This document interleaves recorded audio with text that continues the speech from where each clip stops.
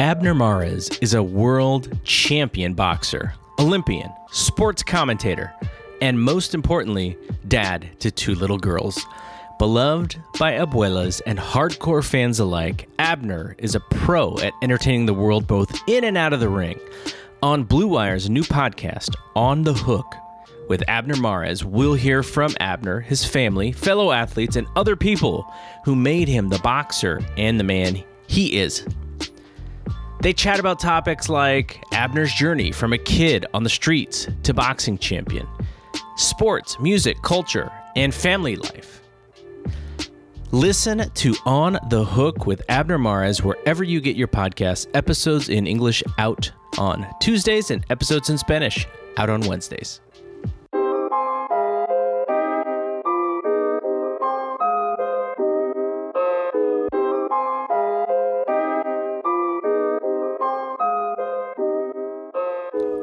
What up, everybody? This is Double G for the Fight Game podcast.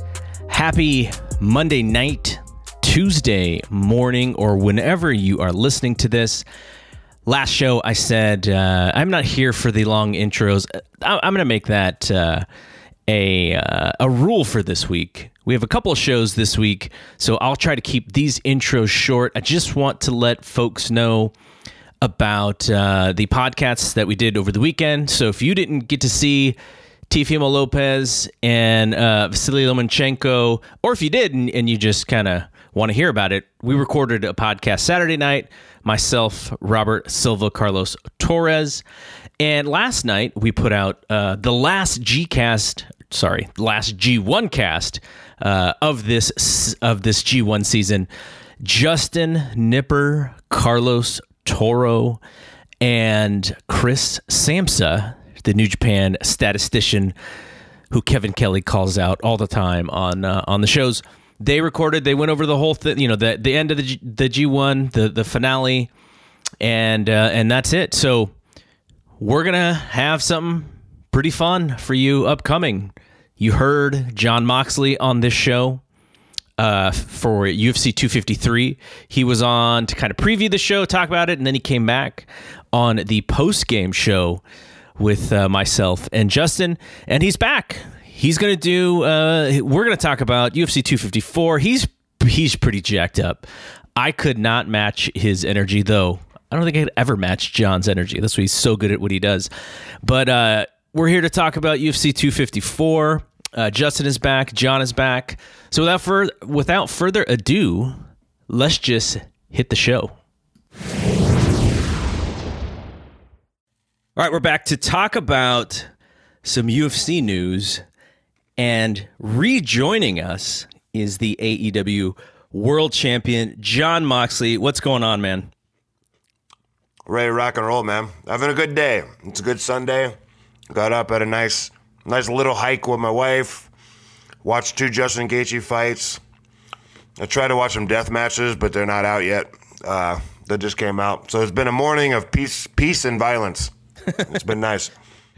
All right, and Justin is with us just off of completing what was a marathon of like 16 or 17 podcasts covering the G1 for us in this podcast feed. Justin, what's going on? What's up? No problem. 17. I don't even think I started my own. I didn't do my own podcast ever, and then this month I did like 20. So trial by fire. How do you feel though? Like you guys were, you and Carlos were, up at all hours of the night watching stuff or writing or doing shows. Like it was crazy. I talked to Carlos, and at some point, I think he stayed up for like 18 or 19 straight hours. It was crazy. Yeah, it's because of the time differences between us. He's in Cleveland and I'm out in Portland. So there's the West Coast stuff, and we've had guests who like Chris Samsa was on earlier today. He's in Chicago, like middle of America. So there's a little bit of a difference there. So you just start to lose track of like what time it is. I remember I messaged Samsa. I'm like, yo, dude, we're going to do the show tomorrow, right? But in my head, it was Saturday because in Japan it was Saturday, but it was actually Friday. And he's like, yo, dude, I thought we were going to do it on Sunday. And I'm like, oh, yeah, that's right, because it's Friday. So there's like, it's just weird. And I think it's going to take a week for me to kind of like process everything. But the one good thing about it is like the shows weren't longer than 2.5 hours. It was always 6 matches. So it was easier to watch than, those Full House shows. Right. Well, the G1 is over, so we get to talk about some UFC. As UFC, every big show, I try to do something on it, but they've had some really good shows lately, and I'm really excited to talk about UFC 254. But before we actually do that, I wanted to talk about some of the news that is out there, some of the bigger stories that are following the UFC around. And the first thing I wanted to ask you both about, and we'll go to John's first about this, is always the story, and we've talked about this ad nauseum. Conor McGregor is always the big story when it comes to the UFC. He's the big box office for them. He does a great job of creating news when there isn't really news, just by keeping his name out there. But it sounds like we're getting close to the possibility of him facing Dustin Poirier in January, even though he's kind of haggled back and forth with Dana saying, he wants to do it in 2020. But John, are you intrigued by this fight, and do you actually think it's going to happen? Before we get to that, you said you were excited to talk about UFC 54, but I don't believe it yet. You don't sound very excited. I have to be very diplomatic. Professional. This isn't fucking CNN, man. Get excited. UFC 254. But that's why Khabib Nurmagomedov. The Eagle versus the Highlight. Justin MDK all motherfucking day Gaethje. Woo! I am fucking hyped as shit for this. Woo! To talk about that though, until I see it signed, sealed, delivered, I can't believe anything. But it seems like it's coming closer to happening. They're all saying it's going to happen. That's what frustrates me about all these UFC fights sometimes, is because one guy will be on Twitter or in the media or whatever, and he'll say, hey, I signed for the fight, but he didn't sign it. And the other guy will say, well, I agreed, he didn't sign it. Well, you're both agreeing to fight, let's just do it. Like, I don't know. I know there's a bunch of business stuff that goes in, and I want people to make as much money as possible and have the best preparation possible. So I know there's a lot going on behind the scenes, but it gets frustrating when you hear all this talk and nothing gets on paper. McGregor wants it in front of fans. And hell, Florida's about to open up. Put that shit in Jacksonville Stadium. I know a guy. I'll put you in touch right now. Like, they'll put some fans in there for you. But McGregor and Poirier, very interesting. It's because a rematch, but different Poirier. He was much younger back then. He was a different weight class. Now he's at his best weight class. Much more experience. Much just better all around. And who knows what kind of Conor you're going to get. The Poirier of today, if he's 100%, the Poirier who fought Justin Gaethje, the Poirier who probably stepped into the cage against Khabib till he just got completely nullified with the takedowns, probably the Poirier who fought Dan Hooker. That Poirier, as long as he can avoid a deadly sniper shot, that Poirier drags Conor into some deep water, beats the fuck out of him, stops him in the 4th round. But how much damage, how much toll has been taken in all these wars Poirier has been in with Gaethje and Eddie Alvarez and so forth, and is it like has his trigger been pulled secretly? We don't know. There's been no real indication of that. His loss to Khabib, he just got, he got Khabib'd. He didn't look necessarily like he was had any toll taken on him from all these hard fights or anything. He just got taken down, wrestle fucked, and face locked or whatever, and choked out. Is it a rejuvenated Conor McGregor who's fresh against Dustin Poirier who's been through the ringer, or is it a McGregor who's out at the clubs punching old men at bars and is not preparing fully? Or we have no idea what kind of McGregor we would see. Peak Dustin Poirier, like the Poirier that fought Gaethje, can definitely be Conor McGregor. do those two versions of themselves intersect at the same time? We have no idea. There's a lot of questions, but that's what makes that so interesting. But anything you learn from their first fight, you can kind of throw out the window because it's a completely different Dustin Poirier at this point. But I definitely want to see it. I'll tune in anytime either of those motherfuckers fight. So sign it. Let's go, man. Let's get it. Justin, let me ask you a slightly different question, which is Conor McGregor. He is kind of in and out, but we hear more about Conor, way more than we actually see him in the octagon. As he gets a little bit older, there is a certain part of fighting where, athleticism is such a big deal. And that is really, part of what he was so great about was his movement. Are you still as into Conor McGregor as a box office star, as someone who is sort of must see, the overall large personality? Does that still do it for you, like it would have in 2 or 3 years ago, where he was like almost bigger than life? No, and you know why? Because he doesn't deliver. Because when he started getting bigger than life in his fights, I mean, look at his past couple fights. I mean, if we were booking this in pro wrestling, we would judge it a different way, I think. So what John said earlier about Dustin Poirier he's a different guy now, and I think that's especially the case for Conor in a different way. The 2015 Conor that killed Poirier, that guy's not here anymore. I don't know who 2020 Conor is. He's all over the place. We read about him all the time. I don't want to read about him anymore. I want to see him fight and see what he's got, or just shut up. I'm sick of reading. That's hard. Like sometimes reading those MMA sites, you read through the news and it's just bad trash talk. A lot of pointless news, because it's like you read one fight that's going to happen, it gets canceled, you don't know what's happening till that day. I think we were just talking right before this, Garrett, and one of those Khabib's brother was supposed to fight, right? It was just canceled. So things happen like that. It's the nature of the sport. So if he's ready to fight and he wants to fight, he should just do it. And he alluded in the past to being kind of upset about not being able to train as much as he'd like to for the Floyd Mayweather fight, because there was a lot of press. But I remember him doing interviews where he was talking about he was getting pulled away and he just wanted to have a camp and focus on that. So I don't think, unless he has 2 months, month for a camp, for a proper camp, that's when we can start taking whoever he's going to fight seriously. Otherwise, just, he's go do your thing and get out of the way, because there's a lot of fighters coming up. So John mentioned whether or not there will be fans. And I wonder, and this is actually a good question for John, because he works for a business in which the lack of fans has been pretty impacting.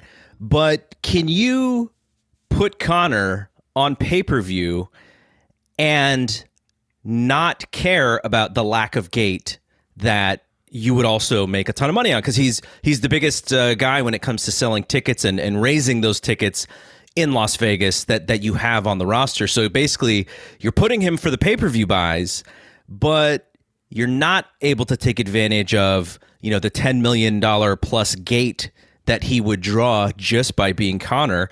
If you're Dana White, like that's got to be part of this process, right? You can't just say, oh yeah, no fans, no big deal, we're still going to pay him what we would have paid him.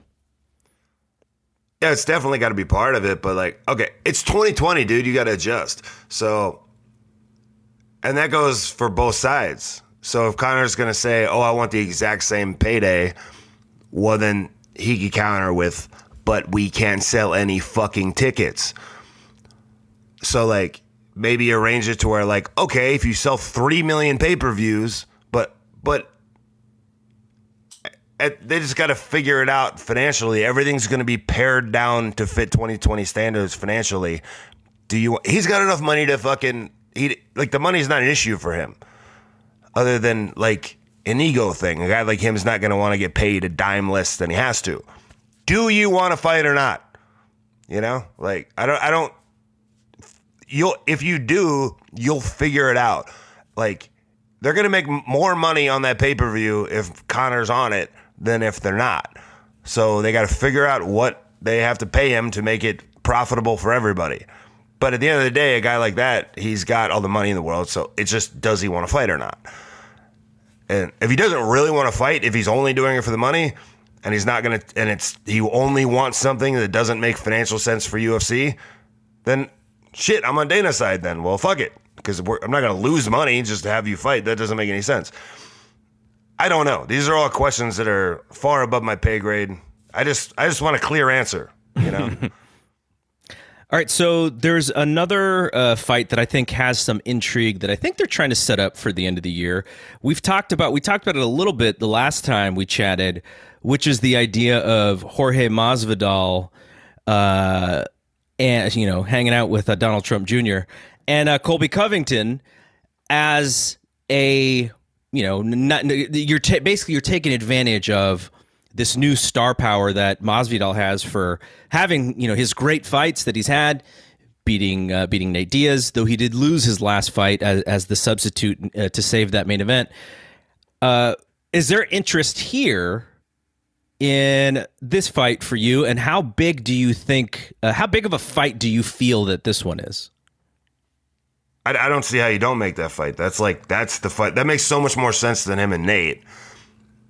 Like, he was winning that fight. Like, it was a cut, it was a stoppage. Everybody's gonna want to pay to see it again. I'll pay to see it again. I'd love to see it again. But Colby's higher up on the food chain as far as like rankings and proximity to a title shot and so forth. And so is Masvidal, and they have a feud and they hate each other. They're both Trump supporters, which I don't know if that ruins it or not. I don't know. Maybe Colby will switch and go all Biden. I don't know. But I mean, all that aside, it makes sense from every single angle. I don't know how that fight doesn't get made. Clearly they want to fight each other, and that's gotta happen, right? It's funny you said about Colby switching. One of my friends, she used to cheerlead for the Sacramento Kings. Like, this is, probably 20 years ago now. And so when, these cheerleading groups for these sports teams, it's a little bit of like an alumni group. Like, if you ever were a cheerleader, then you're in this big group. And so Colby's sister, was a part of the dance team, several years after my friend. And she said that, she knew her a little bit. And I asked her, I said, was her family like Colby always this way? She's like, no way. Like, this stuff, it seems to have come sort of out of left field.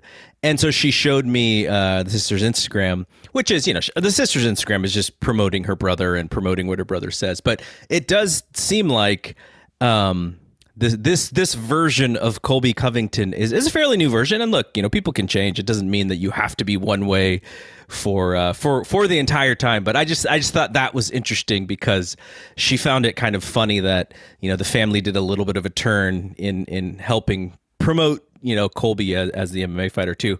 Justin, does this fight intrigue you as well? I don't know if intrigue is the right word. I mean, I like Masvidal a lot as a fighter, and he's a great talker too. But I don't know what's going on with this political stuff. I mean, these guys are at the top level UFC. They're top level fighters. The politics of it all, like, actual U.S. politics are involved. There are weird games that we probably don't know what the hell's going on.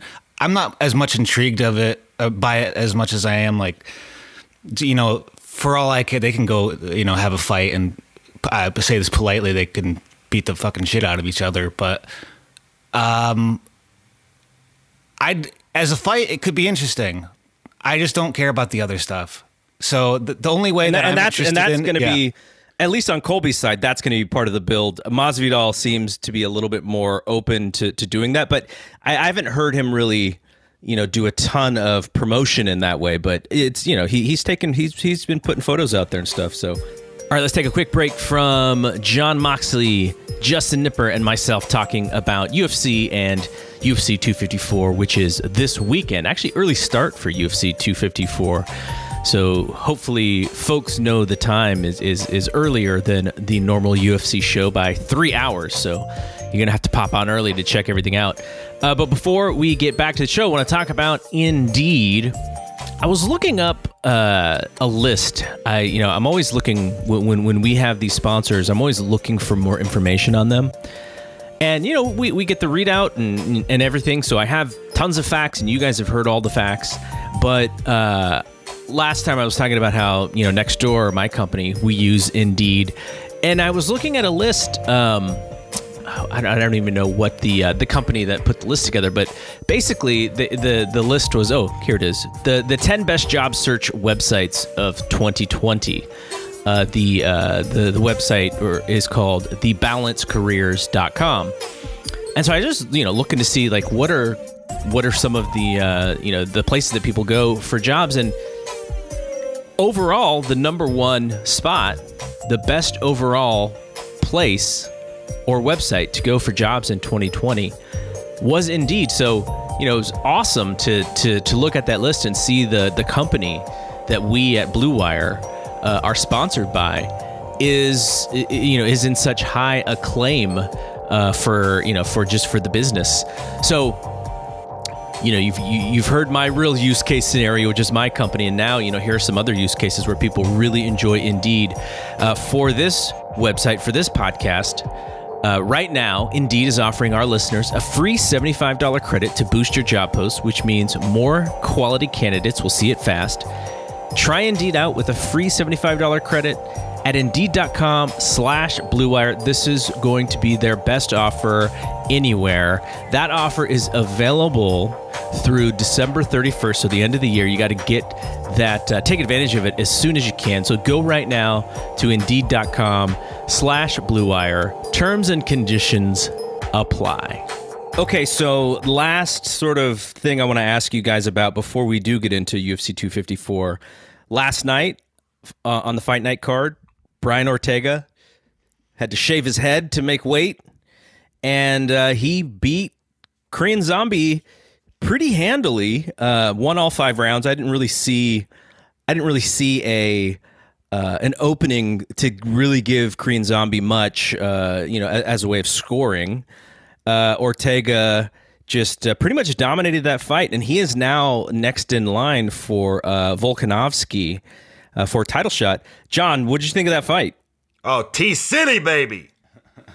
I respect and I love why he came out to the song that he chose, although I was really hyped up for the DMX, and it never came.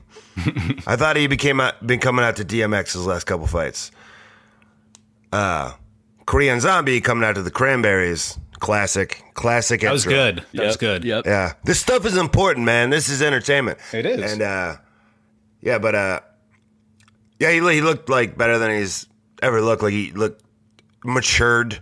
He had a penchant for pulling fights out of his ass at the last second and pulling victory from the jaws of defeat. An innate ability to finish fights with, be it submissions or whatever. He just looked like all around better in this.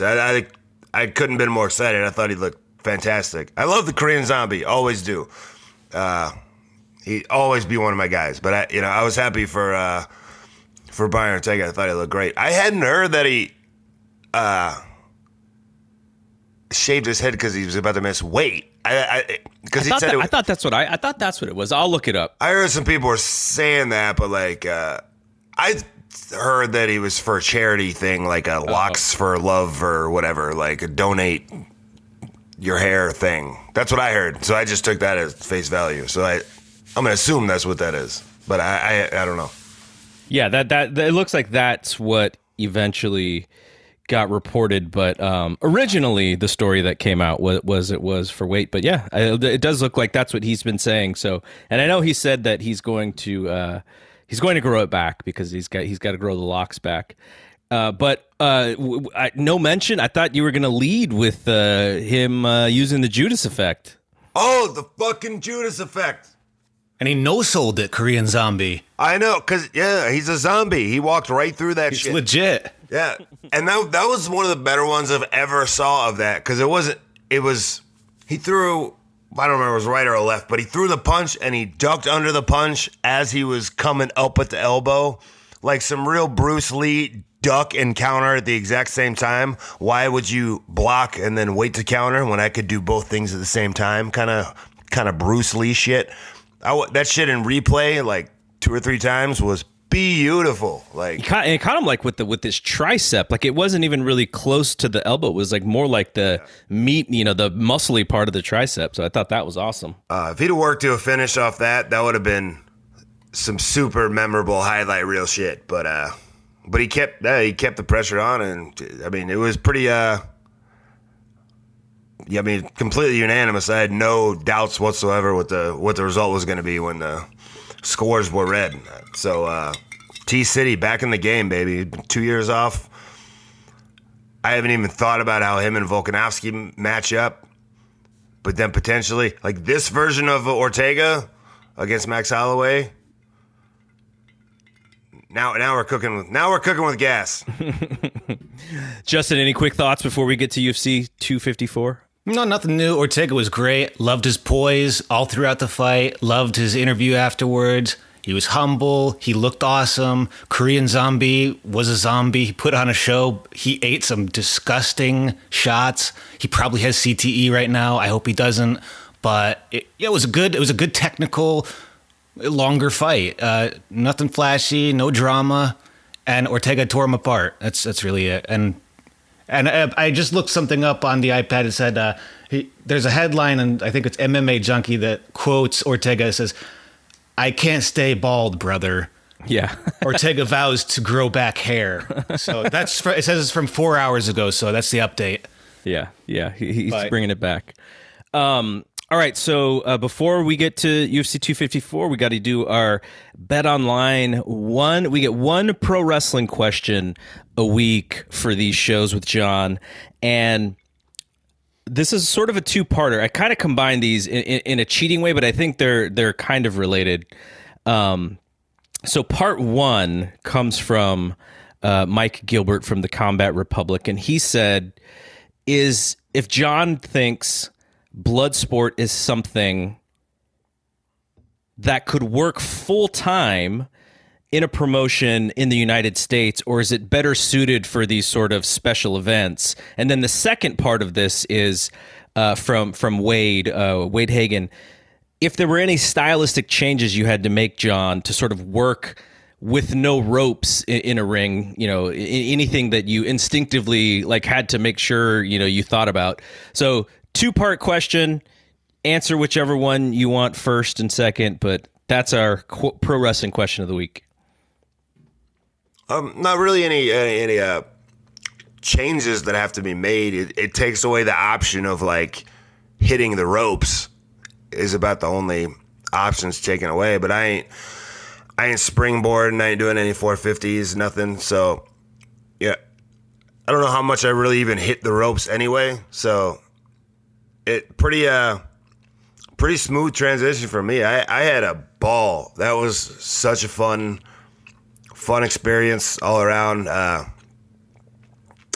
I stayed in a different hotel than anybody. I had my own dressing room. I didn't come into contact with anybody that wasn't tested. Josh Barnett, Eric Hammer, Cal. Basically, I was in and out pretty quickly, so I wasn't hanging around that whole collective weekend or anything. I did watch it on a lot of it on Fight TV, but that couple hours I was there, it was just a great fun experience. It's just wrestling, man. Just get in there and wrestle is just fun, and great atmosphere, great opponent in Chris Dickinson, physicality, just loved every second of it. But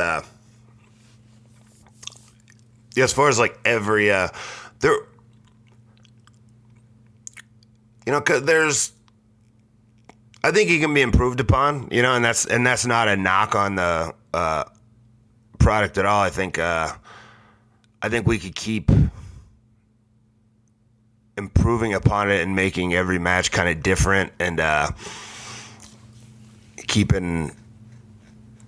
making it, I don't know what I'm trying to say. Was not expecting to answer this question, so I'm just thinking out loud.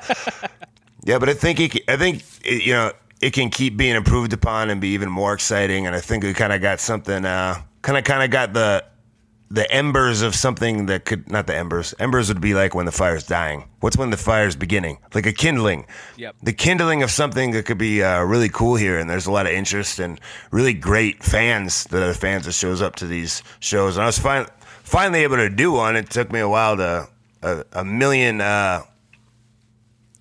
advertisements advertising me there that when I never showed up. So I was finally able to show up. That was a big pressure off of me. I was like, oh, finally, I actually showed up. I kept waiting for something to happen at the very last second, like the Indiana would get taken out by a hurricane or something, you know. But I keep it moving on. But yeah, I think it could work. We got some plans to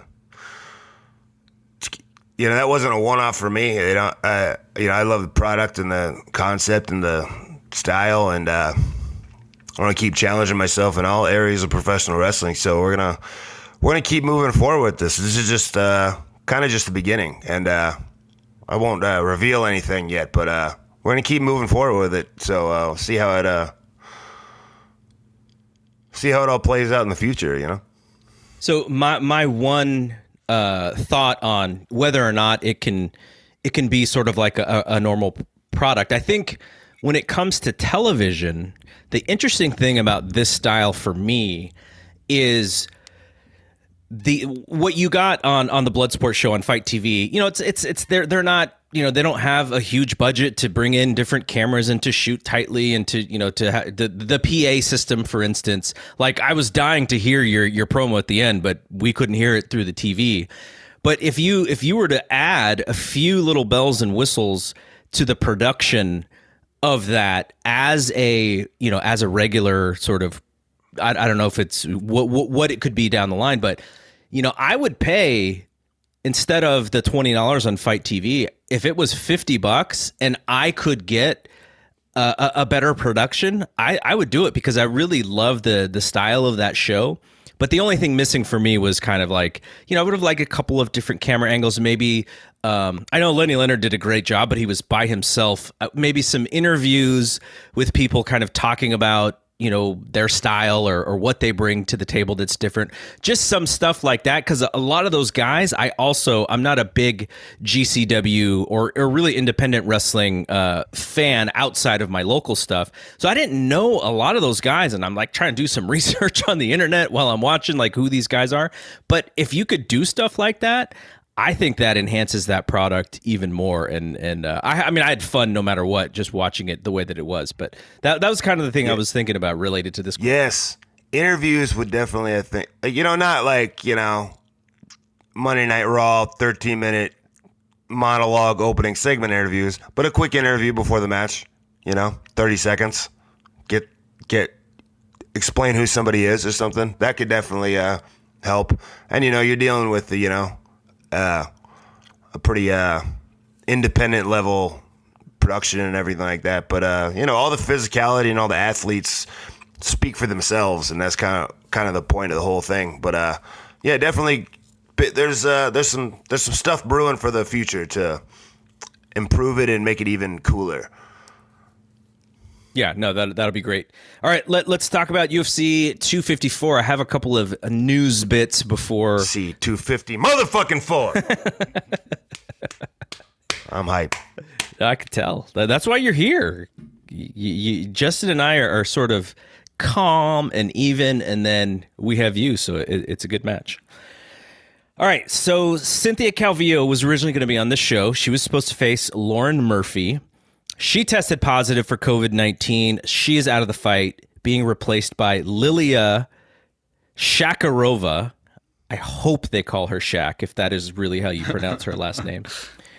This fight was originally going to be, I believe, for a future title shot, but according to our MMA guy, Ryan Frederick, who you can follow at Ryan J. Frederick on Twitter, it doesn't sound like Murphy will get a title shot if she wins because of the opponent switch there. Rafael Dos Anjos was also supposed to be on this show. He failed for COVID-19, so the whole fight was pulled. And they wanted a 6-fight card, so instead I believe the fight that got moved up when Dos Anjos' fight got left off was Jacob Malkoun versus Phil Hawes.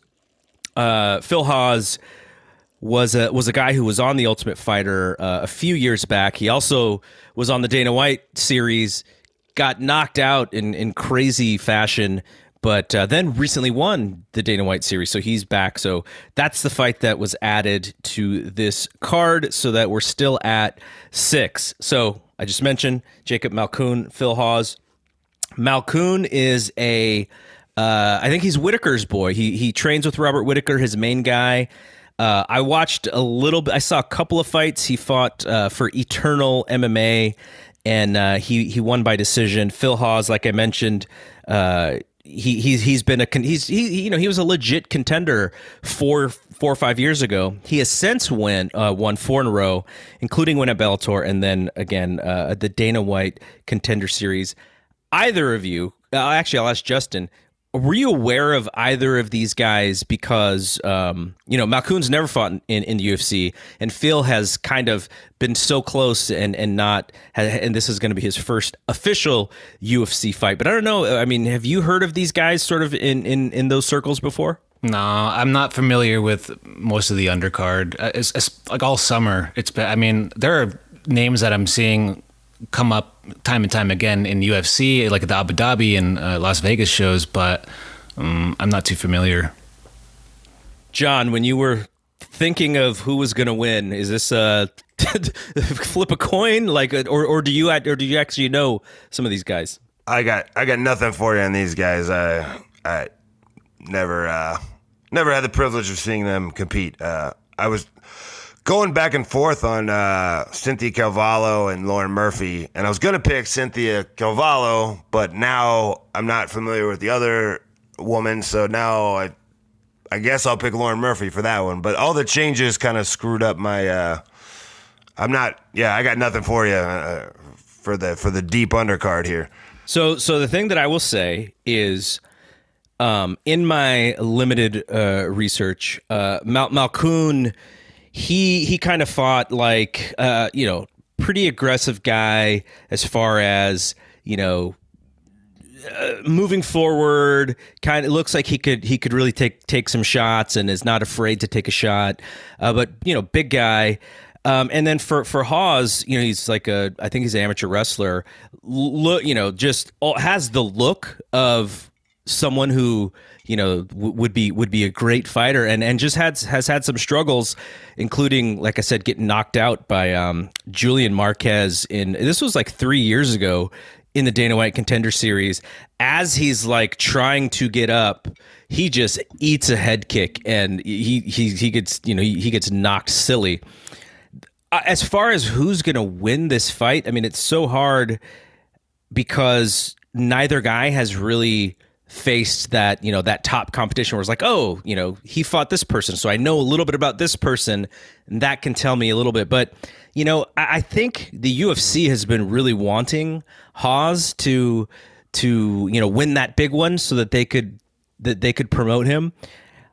I am sort of leaning towards him, just also because of experience, because Malkoun only has 4 professional fights, so I will lean toward Hawes. But there is something about the idea that, when you're always sort of next in line and you can never win that fight to get to that level that you need to. And then finally he did. So I will lean Hawes, but really, I'm kind of like you guys as far as, who to take. I think, when you're talking about competing at a high level and being, having to deal with some adversity, I kind of like that part of it. But really, this is kind of a coin flip, but I'm going to lean towards Hawes. And since John mentioned it, the Lauren Murphy fight against Lilia Shakarova at flyweight, I did get to see some Shakarova. There's definitely some fights out there on YouTube, and you watch her, and she stand up doesn't look great. She kind of holds her hands kind of low. I think some of that is because whoever she's facing, they're not coming towards her, so she's just kind of stalking them a little bit. But from a wrestling standpoint and from a ground and pound standpoint, she was very impressive. I don't know the level of the competition that she was facing, but in the 3 fights that I saw, what I saw from her is more impressive than I think I've ever seen from Lauren Murphy. Lauren Murphy is the number 4 ranked fighter in the women's flyweight. She's won 3 in a row. I don't know if you guys remember seeing her fight with Roxanne Modafferi in June, but that's sort of the competition, like that's where she is, right? Like she's right with Roxanne, and as much as I love watching Roxanne, I wouldn't necessarily say she's a top contender to win a title. I'm actually going to pick the upset here, and this is literally just based on YouTube footage from fights over the last 3 years. I really liked Shakurova's aggression, and she when she was shooting and double legging these women, like she was just driving them to the ground. It was very impressive. She's 8-1 as a pro, and so I'm actually going to pick that upset, and watch her come in and deer in headlights and quickly lose. But that's just based on YouTube. I really like that. I'll pick the upset too. Fuck it. Hey, they had to have put her there for a reason. Yeah. Hey, you got to start somewhere. I'll go just for the name. Shock Attack. Yeah, there you go. What of them? Oh, all right. Actually, before the main card, I noticed the headliner of the prelim has a guy. Do you remember Stefan Struve? Oh yeah. Yeah, he's fighting someone named Tai Tuivasa. Oh no, yeah, I know. Ty's great. Oh yeah, that's the headliner of the. I think it's probably going to be on ESPN Plus, like the free one before the pay-per-view starts. I think that's going to be. That's actually pretty interesting because that. They're trying to get a rating because Tuivasa. He's a little bit of a fan favorite, but then he just started eating losses once he had to go up in competition. But remember, he was the guy who he would do the shoey with the fans after the fight, where they pour beer in the shoe and then you drink it from the shoe. I don't remember that, but that sounds great. Maybe we'll see it. It actually sounds terrible, but that's how he was getting over with fans. Yeah, I mean, it's just one of those things where, once he took that next, like he went from, knocking out guys, and then he beat Arlovsky in a decision, to Junior Dos Santos. He got knocked out. Then he fought his last 2. He got stopped in his last fight. So it's just one of those fights where it's a pretty cool name. I think people will recognize him, and same with Stefan Struve, right? Stefan Struve has been fighting seemingly forever now, and he's definitely taken more losses than wins in the last several years now. Somebody wins by knockout. That's what you're hoping for. Absolutely. Somebody wins by knockout.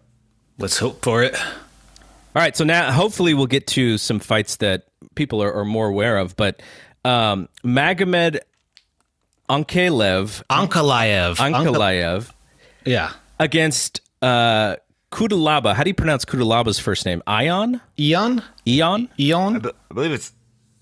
Well, shit. Now I forget. I heard it accurately. So I watched because this is a rematch. This rematch has been booked like 5 times. And they're finally, hopefully, get this one in. So last time, the Eon, I'm going to try to simplify their names as to not butcher them, but Eon got stopped in like the worst stoppage in history. The worst stoppage. He was on his feet. Brother, like, head kicks him, hits him a couple times. Seemingly, he's kind of like, it looks like he's wobbly. The explanation was, and what some experts have said, is that he was trying to lull the guy in to hit him. And then as he's counter-punching, as he's firing shots back, the ref steps in and stops the fight. It's a terrible stoppage. And he's like, what? I mean, it's unequivocally just a really bad, controversial stoppage. Not even controversial, like baffling. Like, what? Like, he's delivering punches to his opponent and you stop the fight? It was really bad. It's on YouTube. So this is a rematch of that. So Brother Ian is going to be very, very pissed off and ready to get this one back. I don't really know who I'd pick. I actually kind of am leaning toward picking the other guy, the one who won the original one, because, you know, knocked him a little silly the first time. I don't really have enough information, but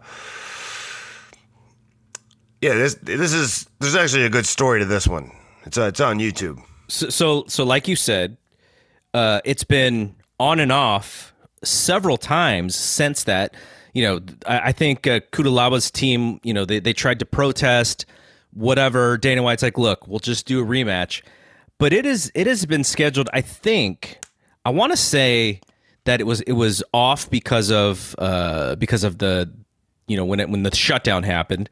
And then when they tried to do it again, Kudalaba failed a COVID-19 test. Wait, that's the only reason I'm going to pick against him necessarily. Maybe it has no idea, or maybe it has nothing to do with anything. Maybe he's completely asymptomatic. But I really have nothing to go on. It's so even. So that's the only thing that slightly could lean in one way or the other. So just based on that possibly completely meaningless fact, I'll pick the other guy. So, but to back up what you're saying, he didn't only fail once; he failed twice. So, you know, what little we know about the coronavirus as far as how, if you can get it again or you know, all that stuff. So he's had to deal with this thing twice. And I know, I mean, I've seen some information out there which says, you know, if you do get it, it's probably not great to train with it. So who knows, you know, how he's feeling. But the other reason to go with Ankalaev is because he has won 4 straight. It was coming into that fight on a bit of a roll, and he looked great right away. Now, agree with you that the fight shouldn't have been stopped, but it wasn't like he was taking the beating, right? Like he was dishing out. They were dishing it out, but he was getting the better of it. So, you know, I think this fight's going to be awesome because they both have a little bit to prove. But I'm leaning with what you said partially for what the reason that you said, and also because I just think, you know, he's coming in stronger. Justin, what are your thoughts? I'm weirded out that Kutalaba's still fighting. I mean, what is he like? Just because he says, "Yeah, I'm fine, I can fight." I don't know if that's acceptable at the UFC level. They're a big company, so yeah, I hope they have a great fight. I don't know. I would go with Magomed because apparently this guy has been sick. I don't know. You know, when we're talking about COVID, we don't know. Like this guy, he's a high level athlete, so his sick is different from like my sick. So it's maybe he feels great, maybe he's fine, but I don't know. Come if he on, can pass you just did like 17 G1 shows in a few weeks here. You got stamina. It's a different kind of stamina. At the very least, he's been training less, right? Over the last. That's my thought. That's definitely my thought. So I just pulled up the Wikipedia page now. They reference stuff, but let me see if I can figure out the breakdown here. So they were rebooked for UFC 249. Ankalaev was forced to pull from the event due to the pandemic travel restriction, and Kudalaba was pulled from the event and was scheduled to face Ovens St. Preux, but then Dana White just sort of postponed it, and then the rematch was originally supposed to take place on August 15th.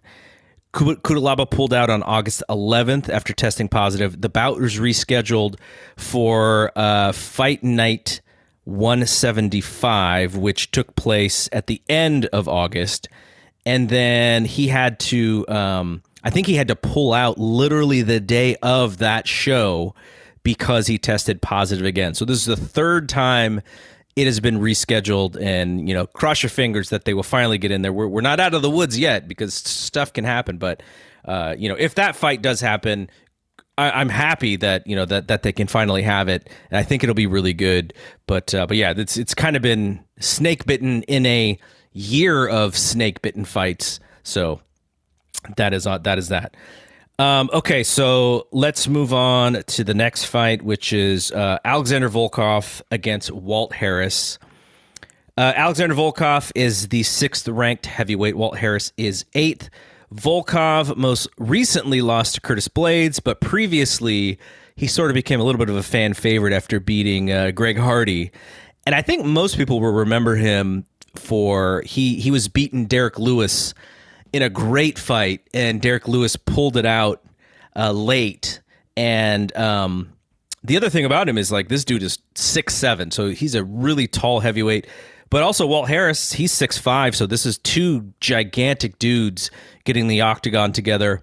Everyone knows Harris's story. Stepdaughter was murdered. He took a lot of time off. He came back recently against Overeem. And, you know, one of those moments where I was like, oh, this would be so awesome for him if he was to win this fight. And he looked great for the first round, just drained after that, and Overeem was able to stop him in the second round. But, John, what do you think about this fight? I got to pick Walt Harris I just want him to win so bad. The sentimental thing, you know, he's a fan favorite now, and you couldn't help feel bad for him. I was actually there, and that was in Jacksonville, the UFC in Jacksonville when he fought Overeem. And I was there with JR and Tony Khan just hanging out on the dasher boards and shit. It was pretty cool. Edson Barboza kicks in an empty arena, like fucking gunshots. Gunshots! So, and he was doing really good, and, you know, there's a step up in competition for him. I believe he stepped up on, like, a day's notice once to face, am I thinking of the right guy, to face Fabricio, and just kind of got jiu-jitsu'd and tapped out or whatever. But the guy's got balls. I like him. He's just, everything I've seen, I hope that's the right guy that I'm thinking of. I'll look it up while you're talking. Yeah, I just like him. And, you know, he was doing so good, but just the ageless, crafty, cagey Overeem, and, yeah, it wasn't his night. You wanted it to be his night. I want this to be his night. Volkov, experienced, good. He's piecing up Derek Lewis until Derek Lewis, and just decided he wanted to just get up off his ass and win the fight all of a sudden, and he just does it at will. I gotta just root for Walt Harris here. I can't pick against him. I'm not even gonna try to analyze it. I want Walt Harris to win, and I'm gonna pick him. Might even put some money on him. You have a great recall for this, by the way. So, UFC 216 heavyweight bout was scheduled to be Fabricio against Derek Lewis. The day of the fight, Derek Lewis, his back locked up, and he couldn't move. As a result, Walt Harris, who was originally scheduled to face another guy in a prelim bout, took on Fabricio on that 1 day or less than 1 day notice. And like you said, Fabricio did sub him in the first round. But yeah, that's crazy. I don't know. Would he get paid more to step up in that slot? I sure would hope so. Yeah, I mean, that's a guy who don't give a fuck. He was like, let's do it. Like, I like it. I like him. All right, Justin, what do you think? Well, the story, it's like you got to root for Walt Harris, but realistically, Volkov has the mental advantage. He lost his last fight with Curtis Blades, right? But he has a lot less on his mind than Walt Harris, no matter what's going on. When you're stressed, you fight differently. And he's only fought once so far against Alistair Overeem earlier this year, and he wasn't the same guy yet. So it's hard to say, but I feel like Volkov has the mental advantage, which might lead him to just, if Harris gets caught, Volkov won't have mercy. Alexander, don't call me Nikolai Volkov.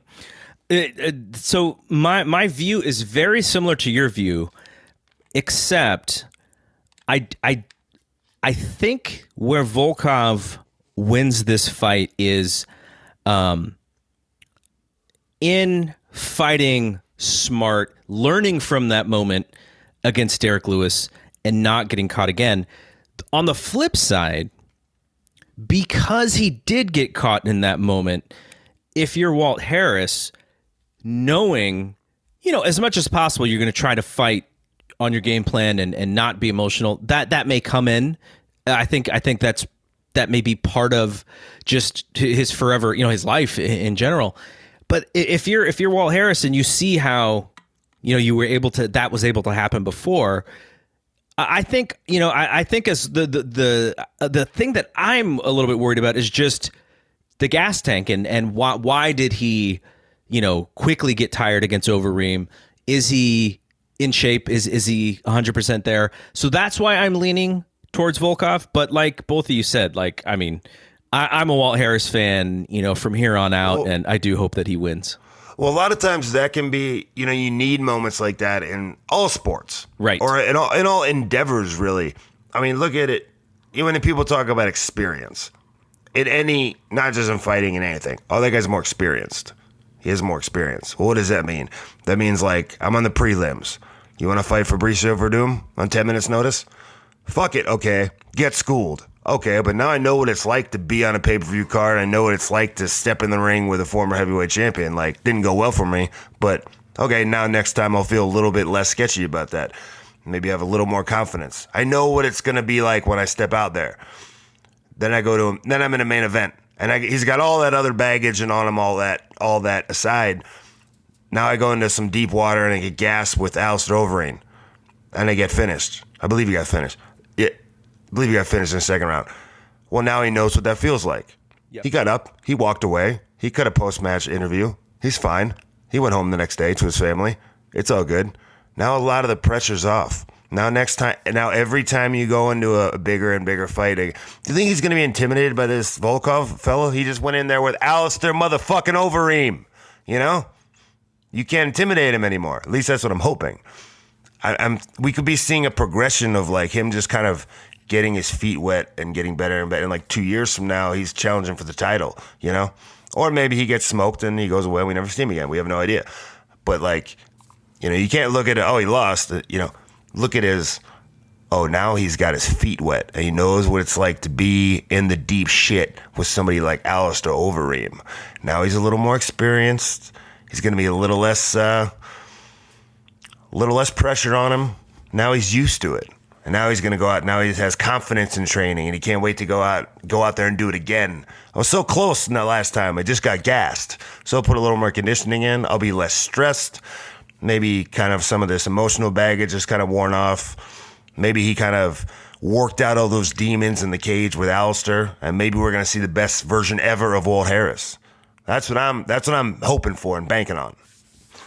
And I think that's a great point because, again, going back to what I said about Volkov, it's not like he's this savvy veteran who has been, like you said, in those deep waters. He is also, he's 31, but from a UFC standpoint, he was kind of climbing that ladder and getting into that, into the top echelon was where he did struggle. So from that standpoint, I totally get what you're saying. From an age or sort of, youth, Volkov is 31. I believe Harris is in his older 30s, maybe 37. So that, we'll see what that means, if it means anything. But, both of them are UFC vets. I just think this is a really good fight. I think it's got, the emotion because of the situation where if you're not rooting for Walt Harris, there's, maybe you're just related to Volkov, but I think this is going to be one of those. Let's go, Harris. Fights. Yeah. How dare both of you? Hey, I'm laying it down. This is just analysis. It's cold, objective analysis. You gonna bet against Rocky too? Just doing my job. Just do my job, brother. Oh man. We'll see. The intrigue of this match is Walt Harris, though. The intrigue, it's his story. Volkov, it's like if he loses, I don't think we're gonna lose much respect for him. He's still got more years on him. This is closer to the end of Harris's career, I think, too. We'll see. There's always a job for a 7-foot Russian. Oh, yeah. Yeah. They don't grow on trees. All right, let's quickly take another break from the podcast with John Moxley, myself, and Justin Nipper to talk about betonline.ag. We're talking about UFC and fighting and everything, and I wanted to see what some of these odds were for the UFC show upcoming that we're talking about. And I was specifically looking at underdogs. If you are someone who, likes to bet the UFC. The best way, if you have like an inside sort of inkling, not an inside, but like an inkling, you know the game very well. The underdogs are kind of the way to bet these fights, because that's where you're going to get the most bang for your buck if you're right. And back in the day, when the UFC was a little bit more in its infancy, or even as it became popular, you would find these opportunities to bet some of these fights. But the betting is so much smarter now, because the public is very much in on the UFC and very aware. But I was just looking at a couple of the underdogs. So you have Walt Harris as plus 150 against Alexander Volkov. So there is somewhat of an underdog. The one that I actually like, and who knows if I'm going to bet, but as I was sort of digging into these, the ones that I think are really interesting, Lilia Shakarova, who is sort of an unknown, against Lauren Murphy. She's a plus 210, so that's pretty interesting. And then when you get to the main event, you have Justin Gaethje plus 290 against Khabib Nurmagomedov. So those are kind of interesting. Like, if you're someone who really enjoys betting the UFC, I'm sure those fights are catching your eye as well, whether you bet them or not. But I always love looking at the underdogs and see if there's anything there that I really, really like. But anyways, you all have heard me say this 100 times already. BetOnline is the place to go to take advantage of all of their great sign-up bonuses. Don't forget to use promo code BlueWire when you get there at betonline.ag. Blue Wire, all in one word. BetOnline, your online sportsbook experts. All right, so the co-main here, we have Robert Whittaker against Jared Cannonier at middleweight. Whittaker's the number one contender in that weight class, but he lost to Adesanya, so they probably aren't going to mix it up anytime soon. Cannonier's number 3, and another little nugget from our friend Ryan Frederick. He said that Cannonier will probably get a title shot if he wins this fight. So, fight was originally scheduled for March, but in January, Whittaker pulled out, claiming burnout. You know, he was burnt out from being the champ and his previous, all of his previous fights. Obviously, he lost to Adesanya. He recently won a really close decision against Darren Till. Do you guys remember watching that fight and remember who you had winning? I skipped that one, but I have a theory on how this fight will go. To me, it's clear cut. Go for it. If this goes 5 rounds, this is going to be a Robert Whittaker win. But if Cannonier catches him, which I think he's going to, that's it. That's how it's going to end. Whittaker doesn't... I didn't see the Darren Till fight, so you guys got to fill me on that, but he's not a finisher, generally. Yeah, there's a couple finishes. There are a couple, like 2 come to mind, but it's just... When I think of Robert Whittaker, I think of that Yoel Romero fight. It just took forever, it felt like, and he couldn't put him away. And if he can't put Cannonier away and Cannonier catches him, finito. For sure. I think you're right. I think he's not a finisher. And I think the question is how much, that I don't think we've answered yet, how much really did those fights with Romero take out of him? Because those were horrific fights. They felt like they were so long, too. Yeah, I mean, they were all 5-rounders, five-round decisions back to back. Yeah, that's got to take a hell of a lot out of you. And then, so the question is, did he just get Adesanya'd by Adesanya, but he's still the clear number 2?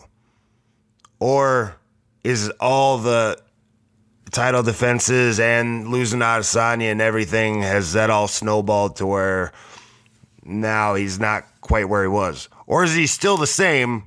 He's just a clear number 2 because now Adesanya is here. And Adesanya is, like, untouchable. I think, like, a lot of times that first fight back after, like, somebody loses a title, like, thinking of an example of, like Rich Franklin fought some brother at a show. And, cause it was on the same show, like, it was Couture and Tim Sylvia. But it was like right after he got destroyed by Silva twice, and it was kind of like his comeback. And it was like a nice win, but it wasn't like a blow away. It was just kind of like get my feet back in the water, get comfortable again kind of fight. That's kind of what I feel like the Darren Till fight was for Whitaker. Like, he didn't go out there and starch Darren Till, but he got back out there and he won a decision, and now he's maybe back in the groove. Maybe he's not as burnt out. But I think we'll just see where he's at, because Cannonier's on the way up, and he's dangerous. And let's talk about this. Let's talk about nicknames. Because Jared Cannonier has a sick-ass nickname. The Killer Gorilla. Rolls right off your tongue. Love it. Killer Gorilla's good. Yeah. Especially, you mix that in with some good highlights, some knockouts, the Killer Gorilla. That's good shit. How the about Reaper? The Robert Reaper. Whitaker. I'm not sure about the Reaper. I don't think it fits him. He doesn't have a Reaper personality. No, he's not like the axe murderer Vanderlei Silva. Right. He's a very affable guy, a very nice guy, active in the community, just a very likable, blue-collar Kiwi guy. You know Love what? him. I have. You know what I would call him? He's not the Reaper, though. He's Robert Bob Whitaker. That's funny that you said that, because a lot of people call him Bobby Knuckles. Yeah, Bobby Knuckles is the other thing that people call him. I like Bobby Knuckles so much better. Well, I like that better, but he's Bobby Knuckles. The way you described him was more of a Bob than a Bobby Knuckles just now. So he's either just or. He's Bob Whitaker to you. To me, he's Bobby Knuckles. Bobby Knuckles Whitaker. I don't know about this Reaper. Yeah, that's overstepping. Let's talk about this too, because this got swept under the rug. This man, Anthony Ivy, recently, nothing to do with what we're talking about, but recently competed on some prelims at the Apex, right? Anthony Ivy. Okay, so your name is Anthony Ivy, and you're a professional fighter, and somebody's going to give you a nickname. Gotta be Poison.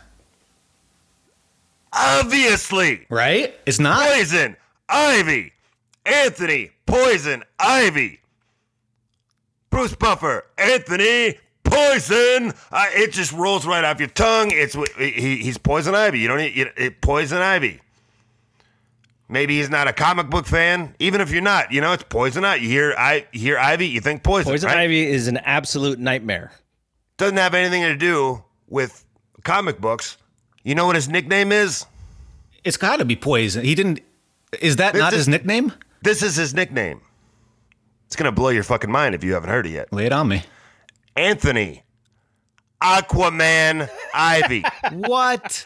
He went with a fucking comic book name. Wow. His last name was, and he could have been Poison Ivy. And he didn't even. And they're both DC Comics. All right, there are a couple levels here we got to unpack, but I don't know if we have time for that. But if when God gifts you a name like Ivy and gifts you the skills of a professional fighter, he's telling you your name is Anthony Poison Ivy. And you're going to hit me with this Aquaman shit? Is he trolling us? Do you think it was because, maybe people made fun of him when he was a kid, so it's just like this thing that he didn't want to bring back up because it gave him bad memories or something? There was a reasoning. The reasoning was because everybody thinks Aquaman's like a shitty superhero and thinks they're not tough. But you know what? That's not a good. So he's like he's unsuspecting superhero. No, Martian Manhunter is much cooler, and he's a member of the Justice League, and he doesn't get enough credit. So I'm going to say Martian Manhunter's cooler, Cyborg's cooler.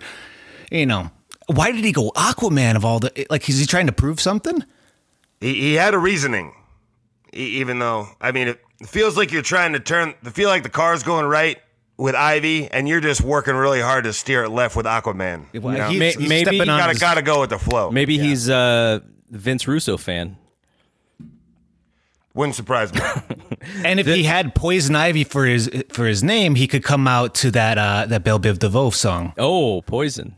That girl's then it says that girl. The possibilities are endless. You just change it up. Alice Cooper, Poison. Yeah, there you go. Oh. Yep. The band Poison, there's songs from them. Oh my god. So the only thing I can add to this is in my youth as an 18-year-old right out of high school, I worked for Blockbuster Video. Everybody remembers Blockbuster Video. Even maybe if you're 25 or younger, maybe you don't remember it, but there one of the things about Blockbuster Video was there were no no adult films. Obviously, Blockbuster Video is a very family-friendly place, but the kind of films they would have were these like B-movie where you would get the R-rated version. You could rent the R-rated version. There was going to be some stuff in it, but still pretty clean. But then they would show you, here's the unrated version. And Poison Ivy was a very unrated version of a movie starring Drew Barrymore. Oh, I love that movie. It was on TV all the time when I was a kid. She was really pretty in that, Drew Barrymore. Yeah, back she was in her early 20s or whatever, so she was still.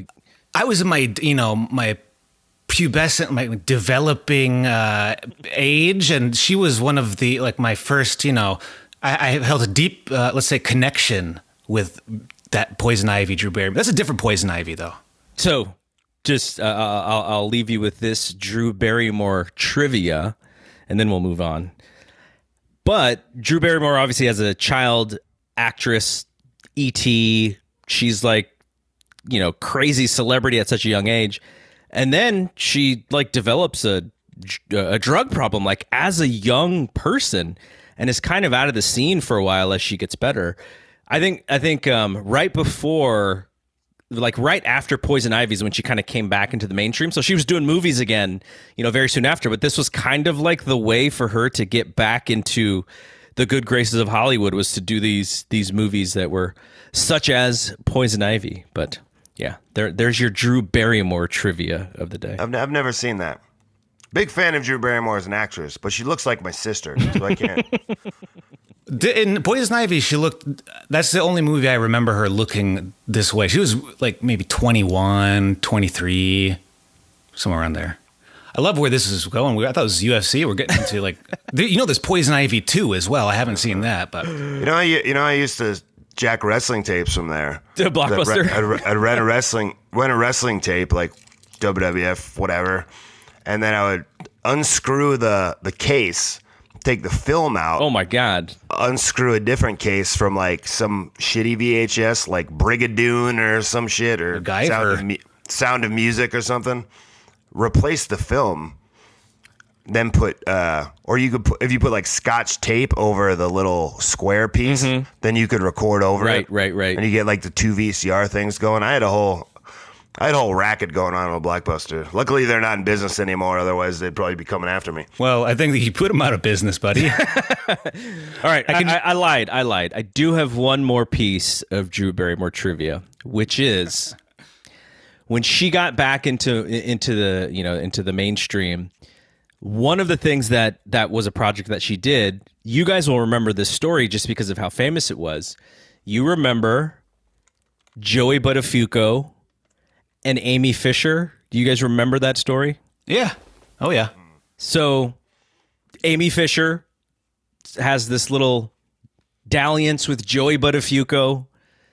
She comes a little too close to comfort, and she shows up and shoots Joey Buttafuoco's wife. And this became this huge story. They did three competing TV movies. Drew Barrymore played Amy Fisher in one of those as a 17-year-old. So there you go. That's now I'm done with the Drew Barrymore trivia of the day. I have an Amy Fisher story if you want. Oh my God. But maybe that's for another time. Is it? No, it's probably a separate podcast. No. It's I remember when I was a kid, my mom had her wisdom tooth out when I was a kid. So for the day, she had a lot of Novocaine in her face, and she couldn't move her face. And it kind of it's drooping a little bit. And my dad was like, "You look like Mary Buttafuoco." Oh, that's cold-blooded. That's cold-blooded. Yeah. Good stuff. Thanks, Dad. All right, let's get to this main event before we lose everybody completely. So my thought, just I didn't give my 2 cents on the Robert Whittaker thing, but I think the Reaper, or what do we call him, Bobby Knuckles, is kind of ripe for an upset, just based on he's got Burnout, he's got the fight with Darren Till. A lot of people thought Till won that fight, though I know it was really close. I feel like, there's the possibility. This is a good, I'm have to look at these odds because, I feel like Cannonier is kind of right in that perfect spot. Obviously he's fought bigger guys than Robert, right? Because he came down from light heavyweight. So, he actually lost to guys who we talked about last show, Dominic Reyes and John's buddy Jan. He lost to both those guys. So he's been with big guys. I think Robert's a little bit ripe here for an upset. So, I'm gonna pick Cannonier. They're both 5'11". I don't know what the reach is. If you look at Cannonier's record, though, his really only losses in the last few years are to like top light heavyweights, Reyes, Glover Teixeira, and Jan. Yep. So like, I feel like he's gonna be a lot bigger, and it's gonna be like another war.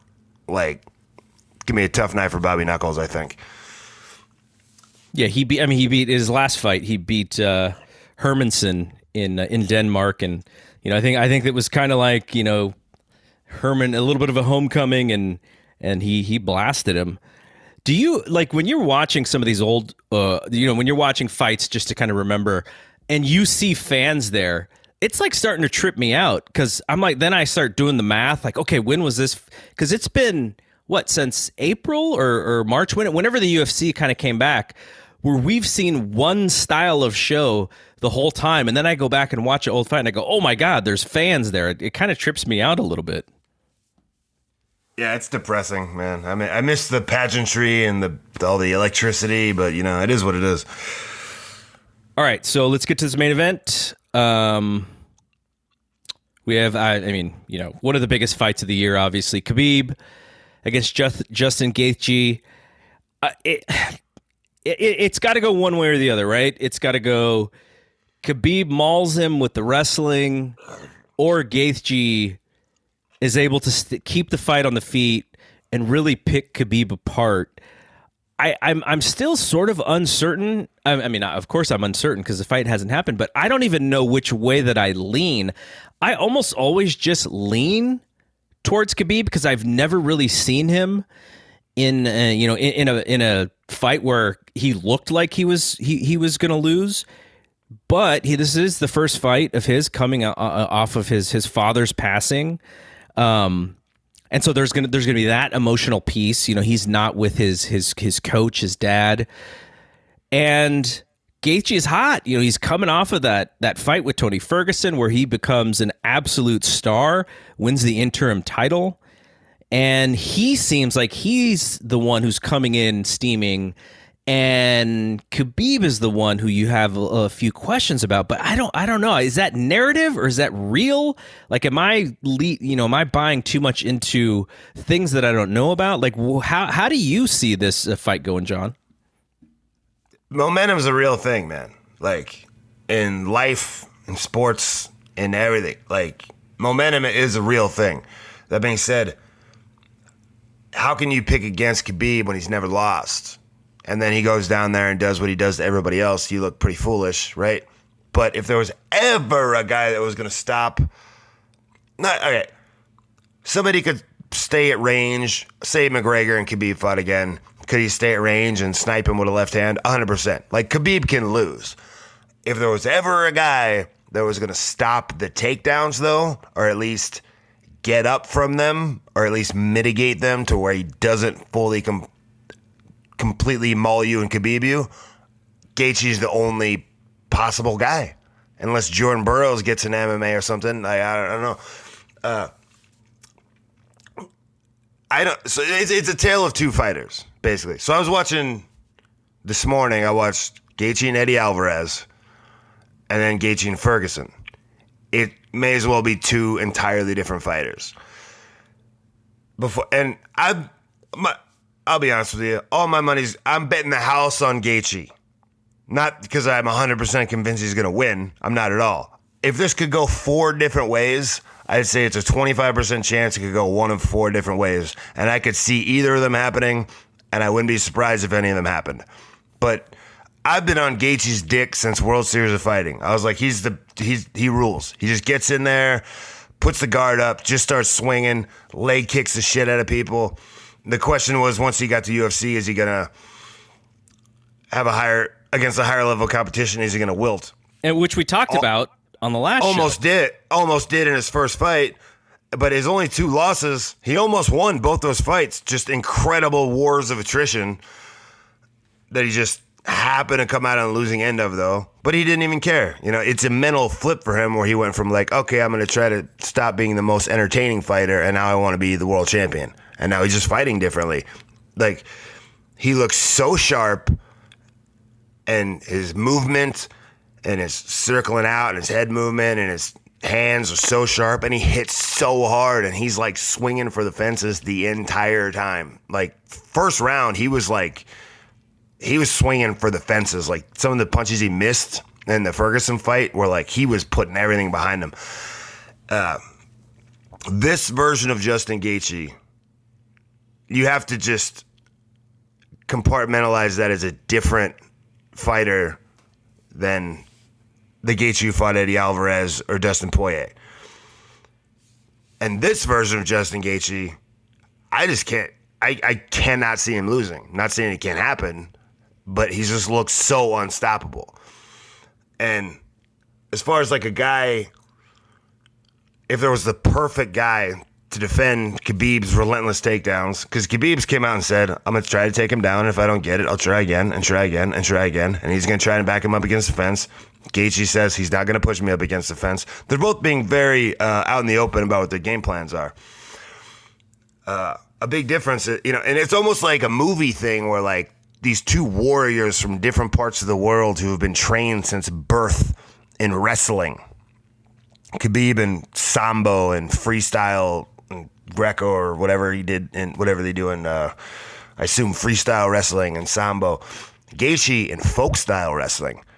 And that's a key difference because in folk style wrestling, which is high school and collegiate wrestling, you get points for an escape. You get points for getting back up. And if you study Gaethje's college career, he's a defensive wrestler. And he's very open about that. He's about not getting taken down. I mentioned his name earlier because it was on my mind, because you want to talk about a guy who was able to take Justin Gaethje down in college. Jordan fucking Burroughs. That's how high up on the ladder you got to go to get a guy who consistently take Justin Gaethje down. And it's about getting up and this is scrambling. And so like Eddie he spent a total, here's a factoid, he spent a total of 17 seconds on the bottom in his UFC career so far. Maybe 5 or 6 seconds of that was in the fight I watched this morning. But it's like he was moving the entire time. Late in the fight when they're both gassed and both rocked because it was a war, Eddie does manage to briefly get him down onto kind of an all fours turtle position, but he's constantly scrambling, constantly getting back up. He got him down. I shouldn't even say he got him down. Like he would have scored 2 points if it were a college wrestling match. But like, as soon as he hit, he's right back up, and he's just constantly moving.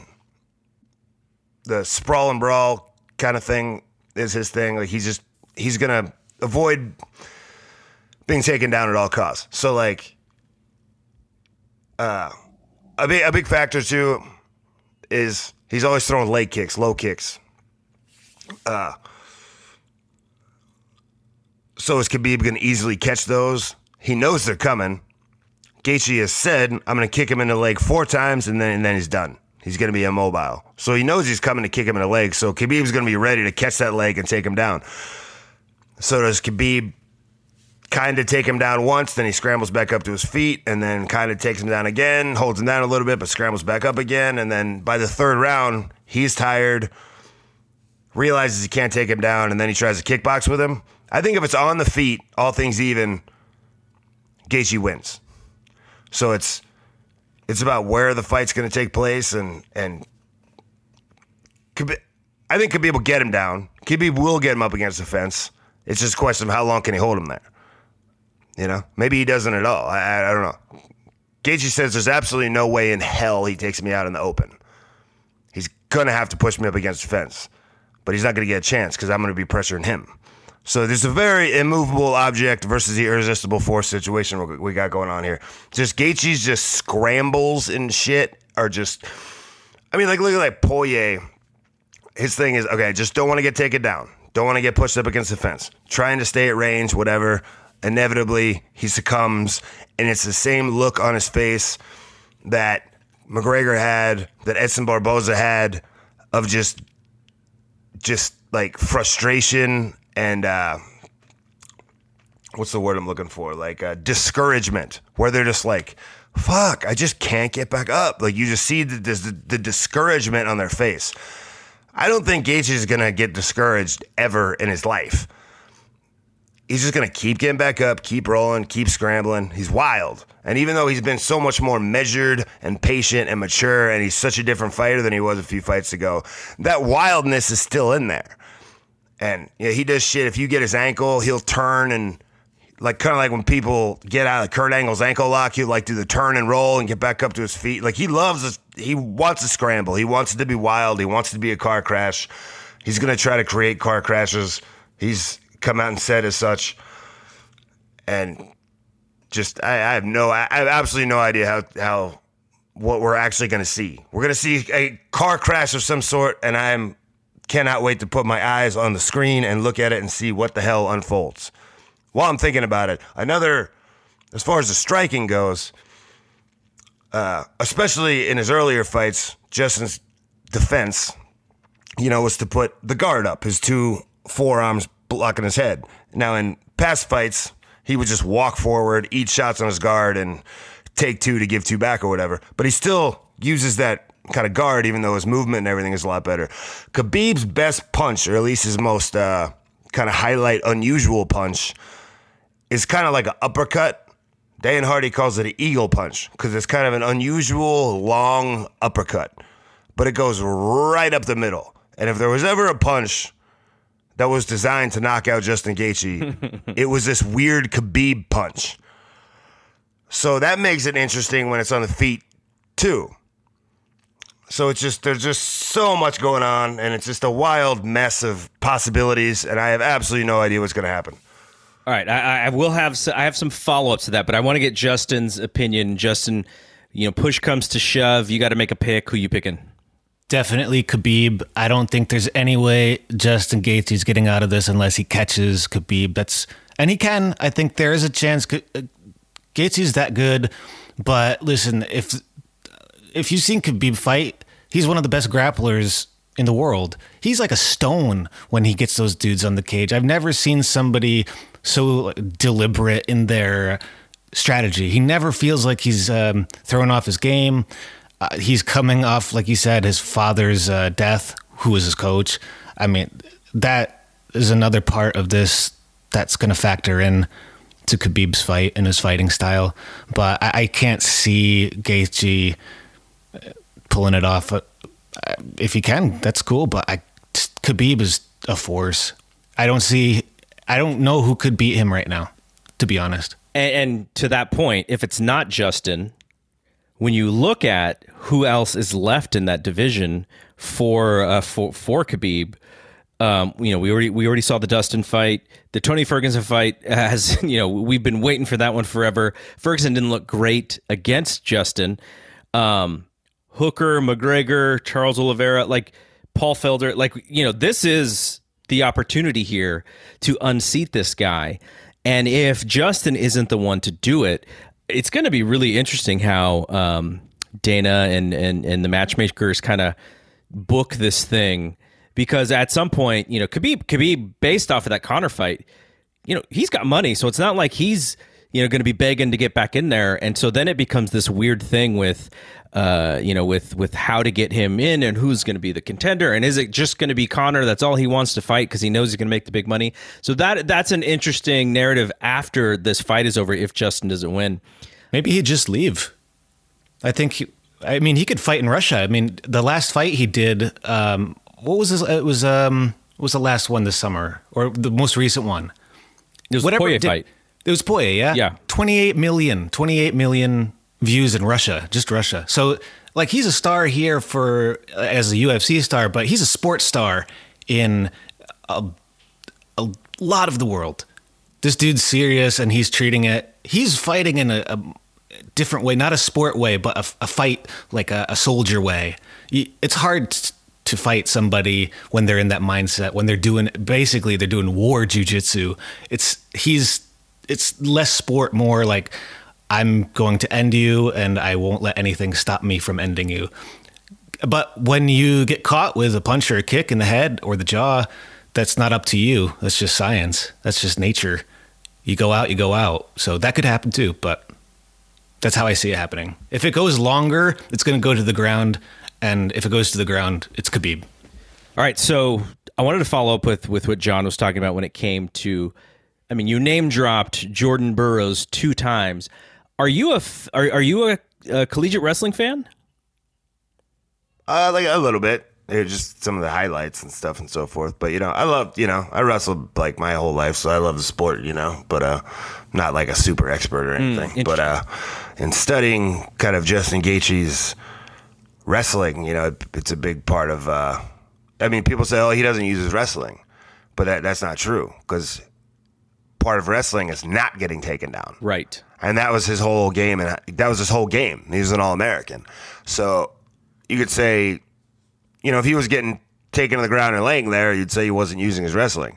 When I see Eddie Alvarez take him down, and before he even barely hits the ground, he's back up and swinging, that's using your wrestling. Chuck Liddell used his wrestling because you couldn't fucking take Chuck Liddell down. You think anybody want to stand with Chuck Liddell? No, but he was such a good wrestler that you couldn't take him down, That one sprawl and brawl. Yeah, that one Randy fight, or maybe it was the first Randy fight where when he started taking him, I was like, what? This does not seem normal. What's going on here? The one guy. I want like kind of said earlier, but I wonder if by 3 rounds,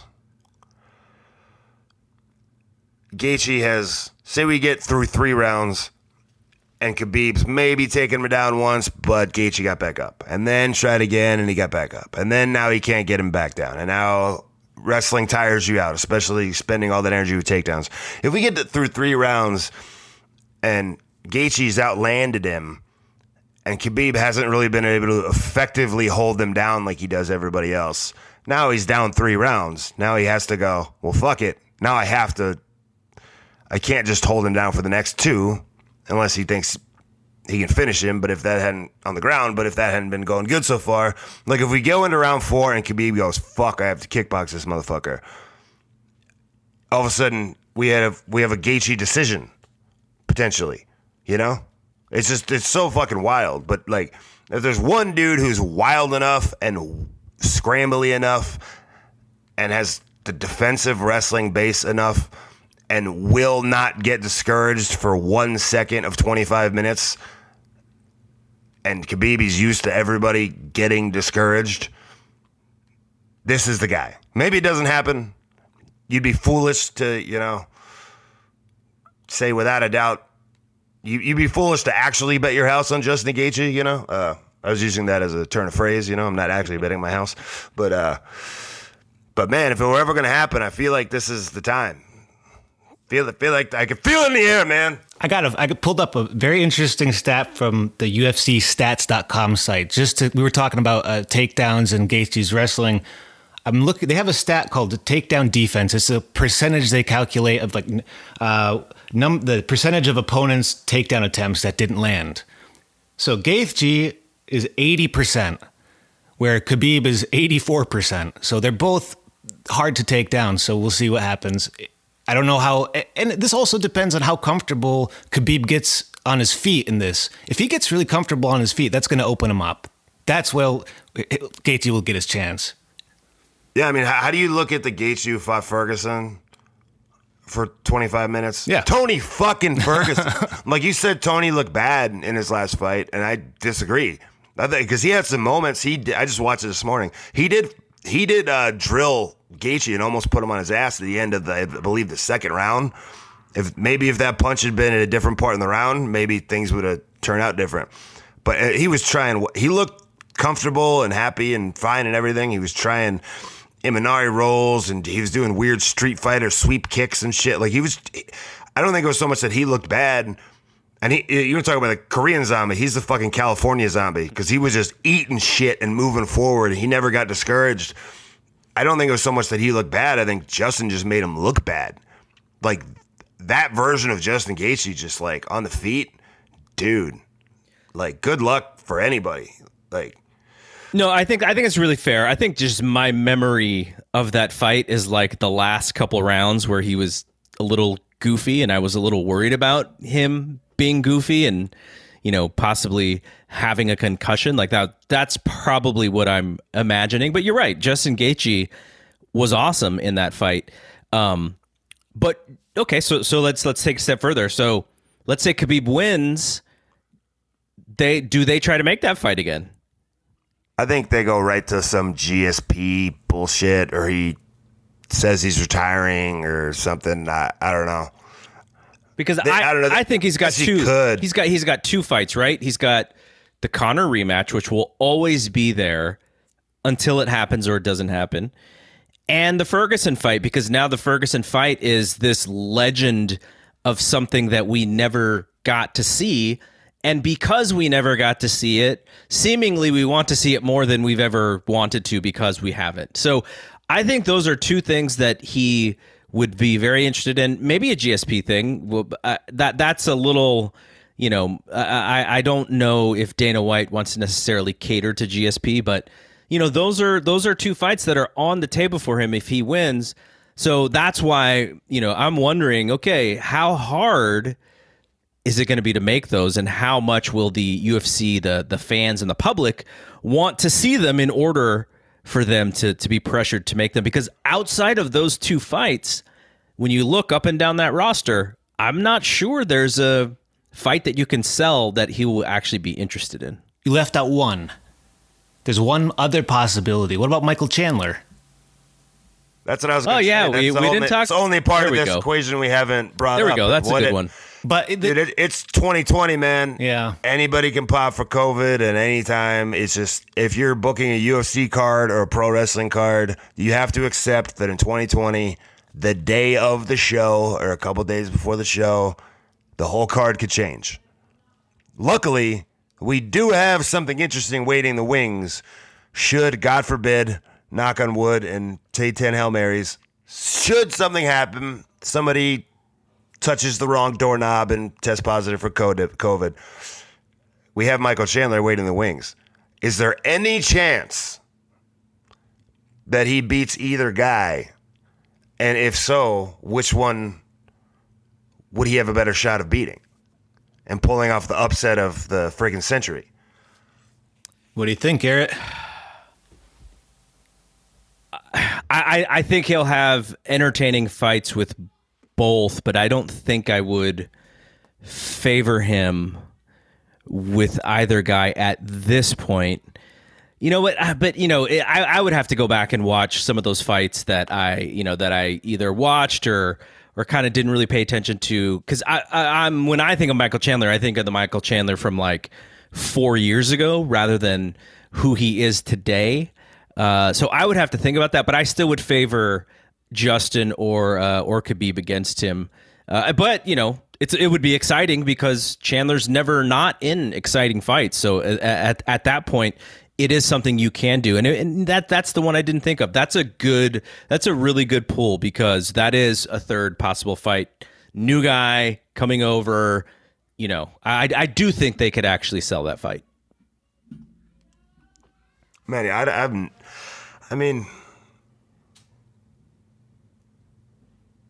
yeah, I think Khabib, 100. Like, I would actually bet the house on Khabib with Khabib and Chandler, but you know, I mean, he's got 2 arms and 2 legs. He can knock you out. So, you know, I guess same with Justin. He would match up more, I guess, similar to Justin, but I don't think he's quite the defensive takedown machine that Gaethje is. So I think Chandler gets Khabib'd by Khabib if it was Khabib, and then probably gets knocked out by Gaethje. But you know, he's got 2 arms and 2 legs, and he's a hell of a fighter. So I don't know. Yeah, and you were talking about momentum. I mean, it depends on whatever would happen and the context of the situation. If something happens the day of, that could throw somebody off. Who knows? And if Chandler feels like he's ready, and he is ready in the wings, anything could happen. That's the intrigue of all this. And I'm feeling like Khabib has this, but like we were talking about, Gaethje is the one who has a realistic chance of maybe pulling this off. Okay, so I'm fucking hyped. I'm fucking hyped. Woo!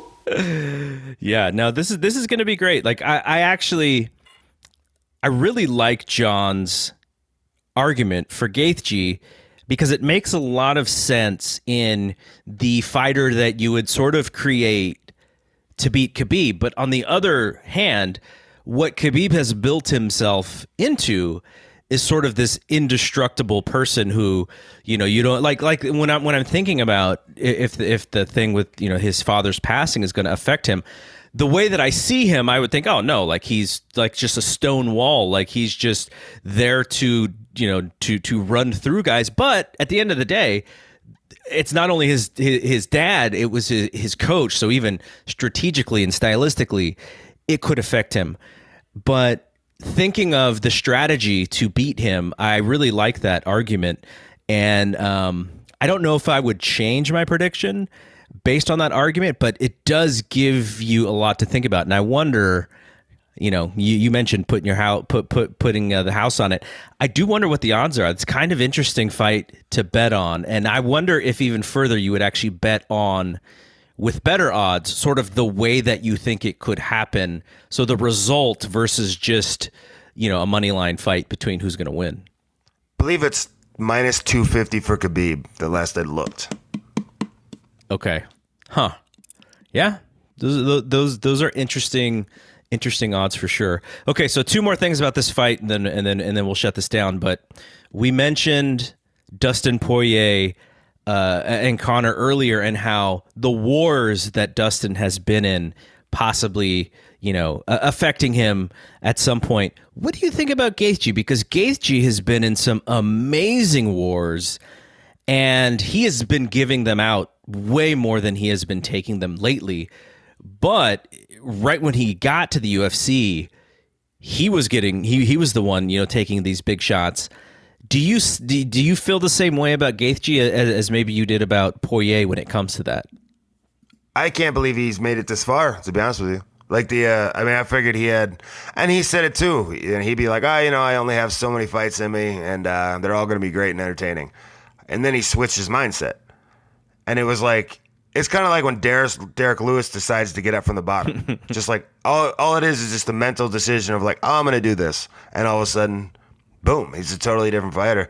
And the lack of damage that he's taken in his last few fights, the couple first round knockouts, Barboza and whatever, James Vick or something.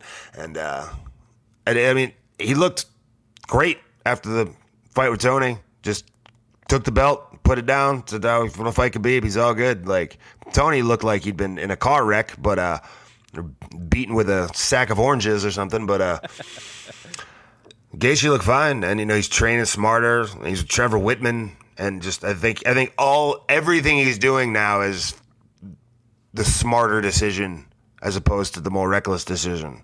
So I mean, maybe it catches up to him one day far down the line. You know, I don't know how he trains. I assume he trains smarter. I assume he does everything smarter than he used to do.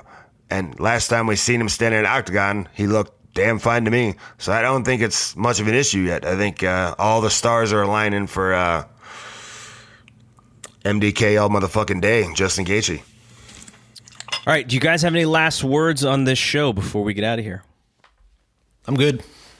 It is even more crazy pure violence this weekend.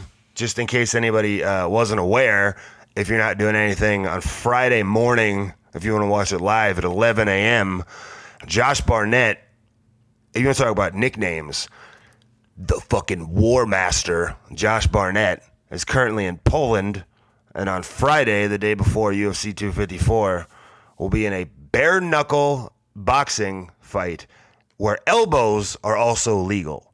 So bare-knuckle with elbows with another heavyweight whose name I can't even pronounce, but is literally tattooed head to toe all over his face and everything. He looks like something out of a James Bond movie. The thing that would motivate a man to fly to Poland to have a bare knuckle / elbows fight with this man. Look up the promo. It's on YouTube. It's crazy. Cool. yeah, you'll be like, you'll tune in. You know, KSW. They got some cool fights, but I believe it's 11 a.m. Pacific time, so I guess that'd be 2 p.m. Eastern time.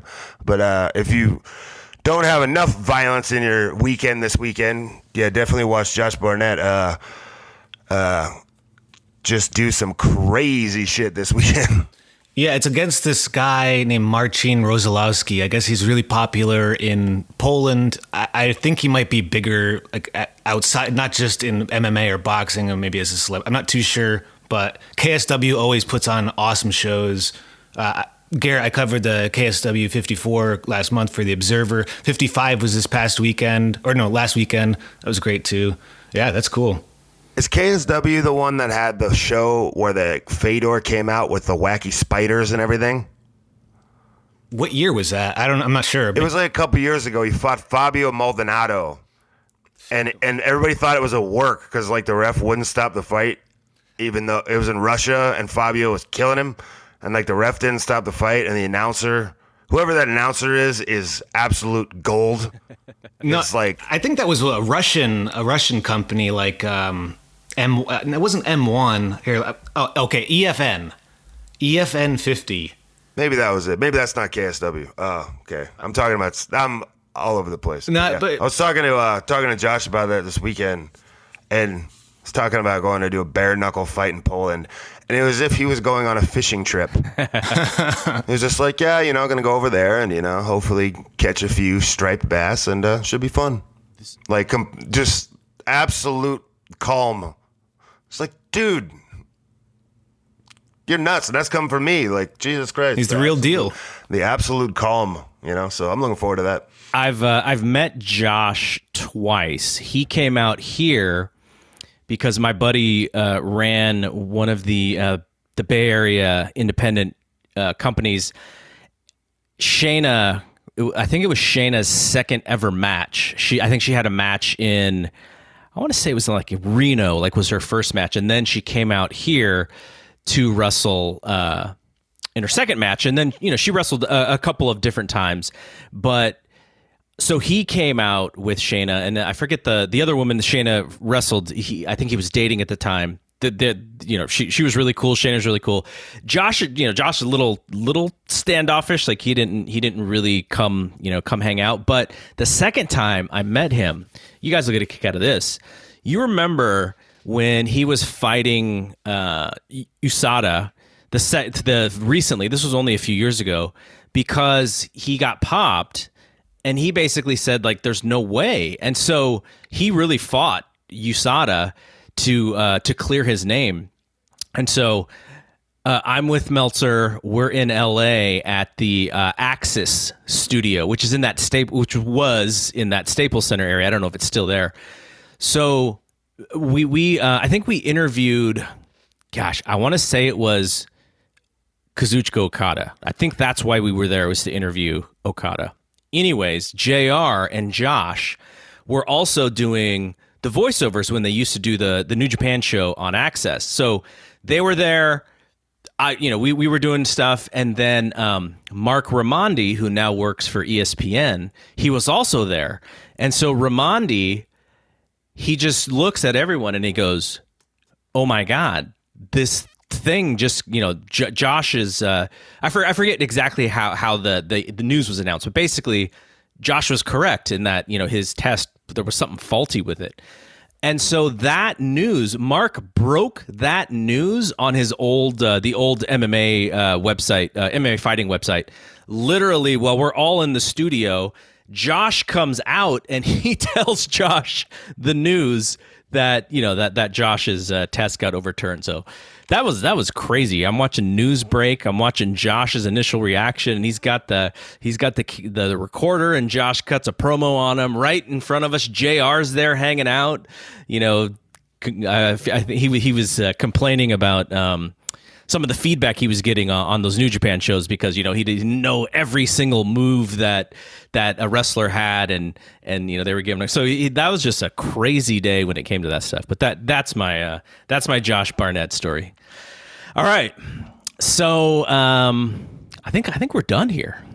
we're done with UFC 254. And I want to thank John for coming back and hanging out with us. I assume that you get a kick out of this as much as we get a kick out of doing this with you, and it was a lot of fun. Yeah, man, it's always fun. Yeah, I needed talk about shit you're excited about. Yeah. Yeah, I needed a break from G1 too. I mean, it's great. It was awesome, but it's just a lot of G1. It was a lot. It was definitely a lot. All right, so that'll be it from here. So for John and Justin, I am Double G. We will see you when we see you. Peace out.